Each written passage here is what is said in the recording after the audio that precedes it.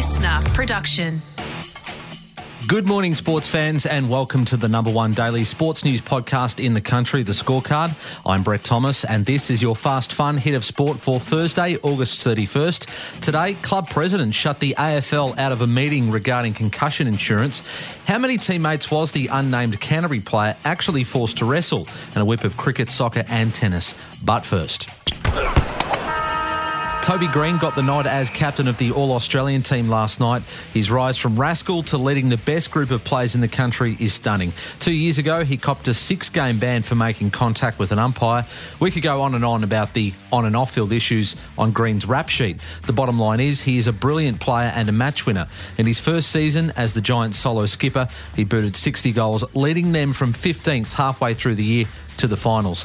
And on Fox Footy's coverage, he was questioned about what advice he would give to his younger self. We straighten up a bit. I think I always had reasonable training habits and things like that, but probably my stuff off field wasn't up to scratch and needed to come a long way, which it probably has over the last 5 or 6 years. And Toby stood next to the player he's had many run-ins with over the years, Marcus Bontempelli. Top of the agenda is Toby Green's tribunal appearance tonight in Melbourne, charged with serious misconduct, making contact with the forearm and hands to Bontempelli's head and pulling the hair. The Bont named Green's vice-captain, an All-Australian for the 5th time, and claimed the Lee Matthews Trophy as the Players Association's MVP.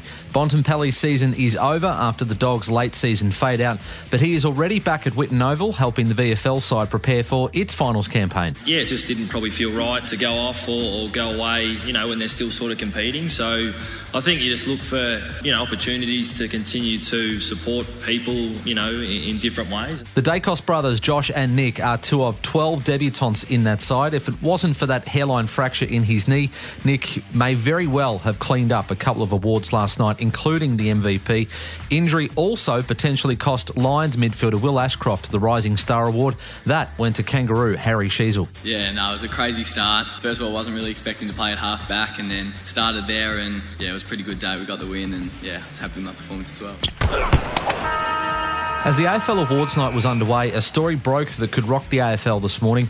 Damien Barrett from AFL Media and Triple M revealed club presidents will shut AFL chiefs out of a meeting in Melbourne this morning to discuss their concerns around concussion, fearing they could be personally sued in the future. Some team doctors and other officials have been named in claims recently lodged in court. The fact they don't have professional indemnity insurance is their main issue, and they haven't got the answers they wanted to get from a protection sense from the Games Collective. So they're now going it alone and away from the AFL in this next stage. That was on Nine's Footy Classified last night. Sitting alongside Barrett, Jimmy Bartell, the Brownlow medalist and Geelong great, who is now a football director at the Giants. I find this really concerning because we talk about indemnity, but we don't know how much that's actually going to cover us in these massive legal battles ahead.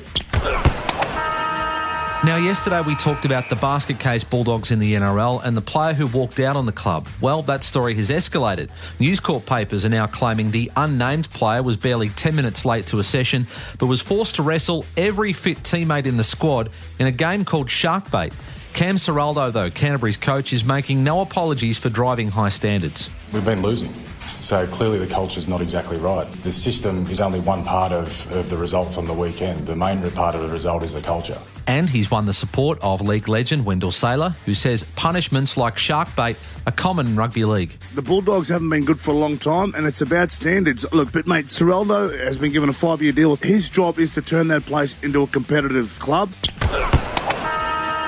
The final round of the NRL season roars to life tonight. The Broncos can secure their first minor premiership since coach Kevin Walters was a player 23 years ago by beating the Storm tonight. This club's about winning trophies, and that's what I'm about, and that's what the group's about. So that's the mantra. Young hooker Blake Moser, we've heard a lot about him, and 5'8" Josh Rogers will make their debuts as both sides rest their senior stars. In fact, the Storm have made even more changes. Rookie second rower Joe Chan will debut, while Grant Anderson replaces injured teammate Will Warbrick on a wing.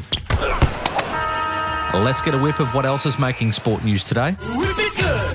Mitch Marsh smoked a T20 career-high 92 not out to lead the Aussies to victory over South Africa in his first match as captain. To be brutally honest, I just love playing for Australia, and the environment that we've got now is just the best and makes me happy, and when I'm happy I'm playing good cricket, so it's nice to contribute to the team. Ange Postecoglou suffered his first defeat as Tottenham manager, knocked out of the League Cup on penalties against Fulham. There's tournaments with much bigger prizes than that. Yes, and that's the Premier League. Spurs sitting third with 2 wins and a draw.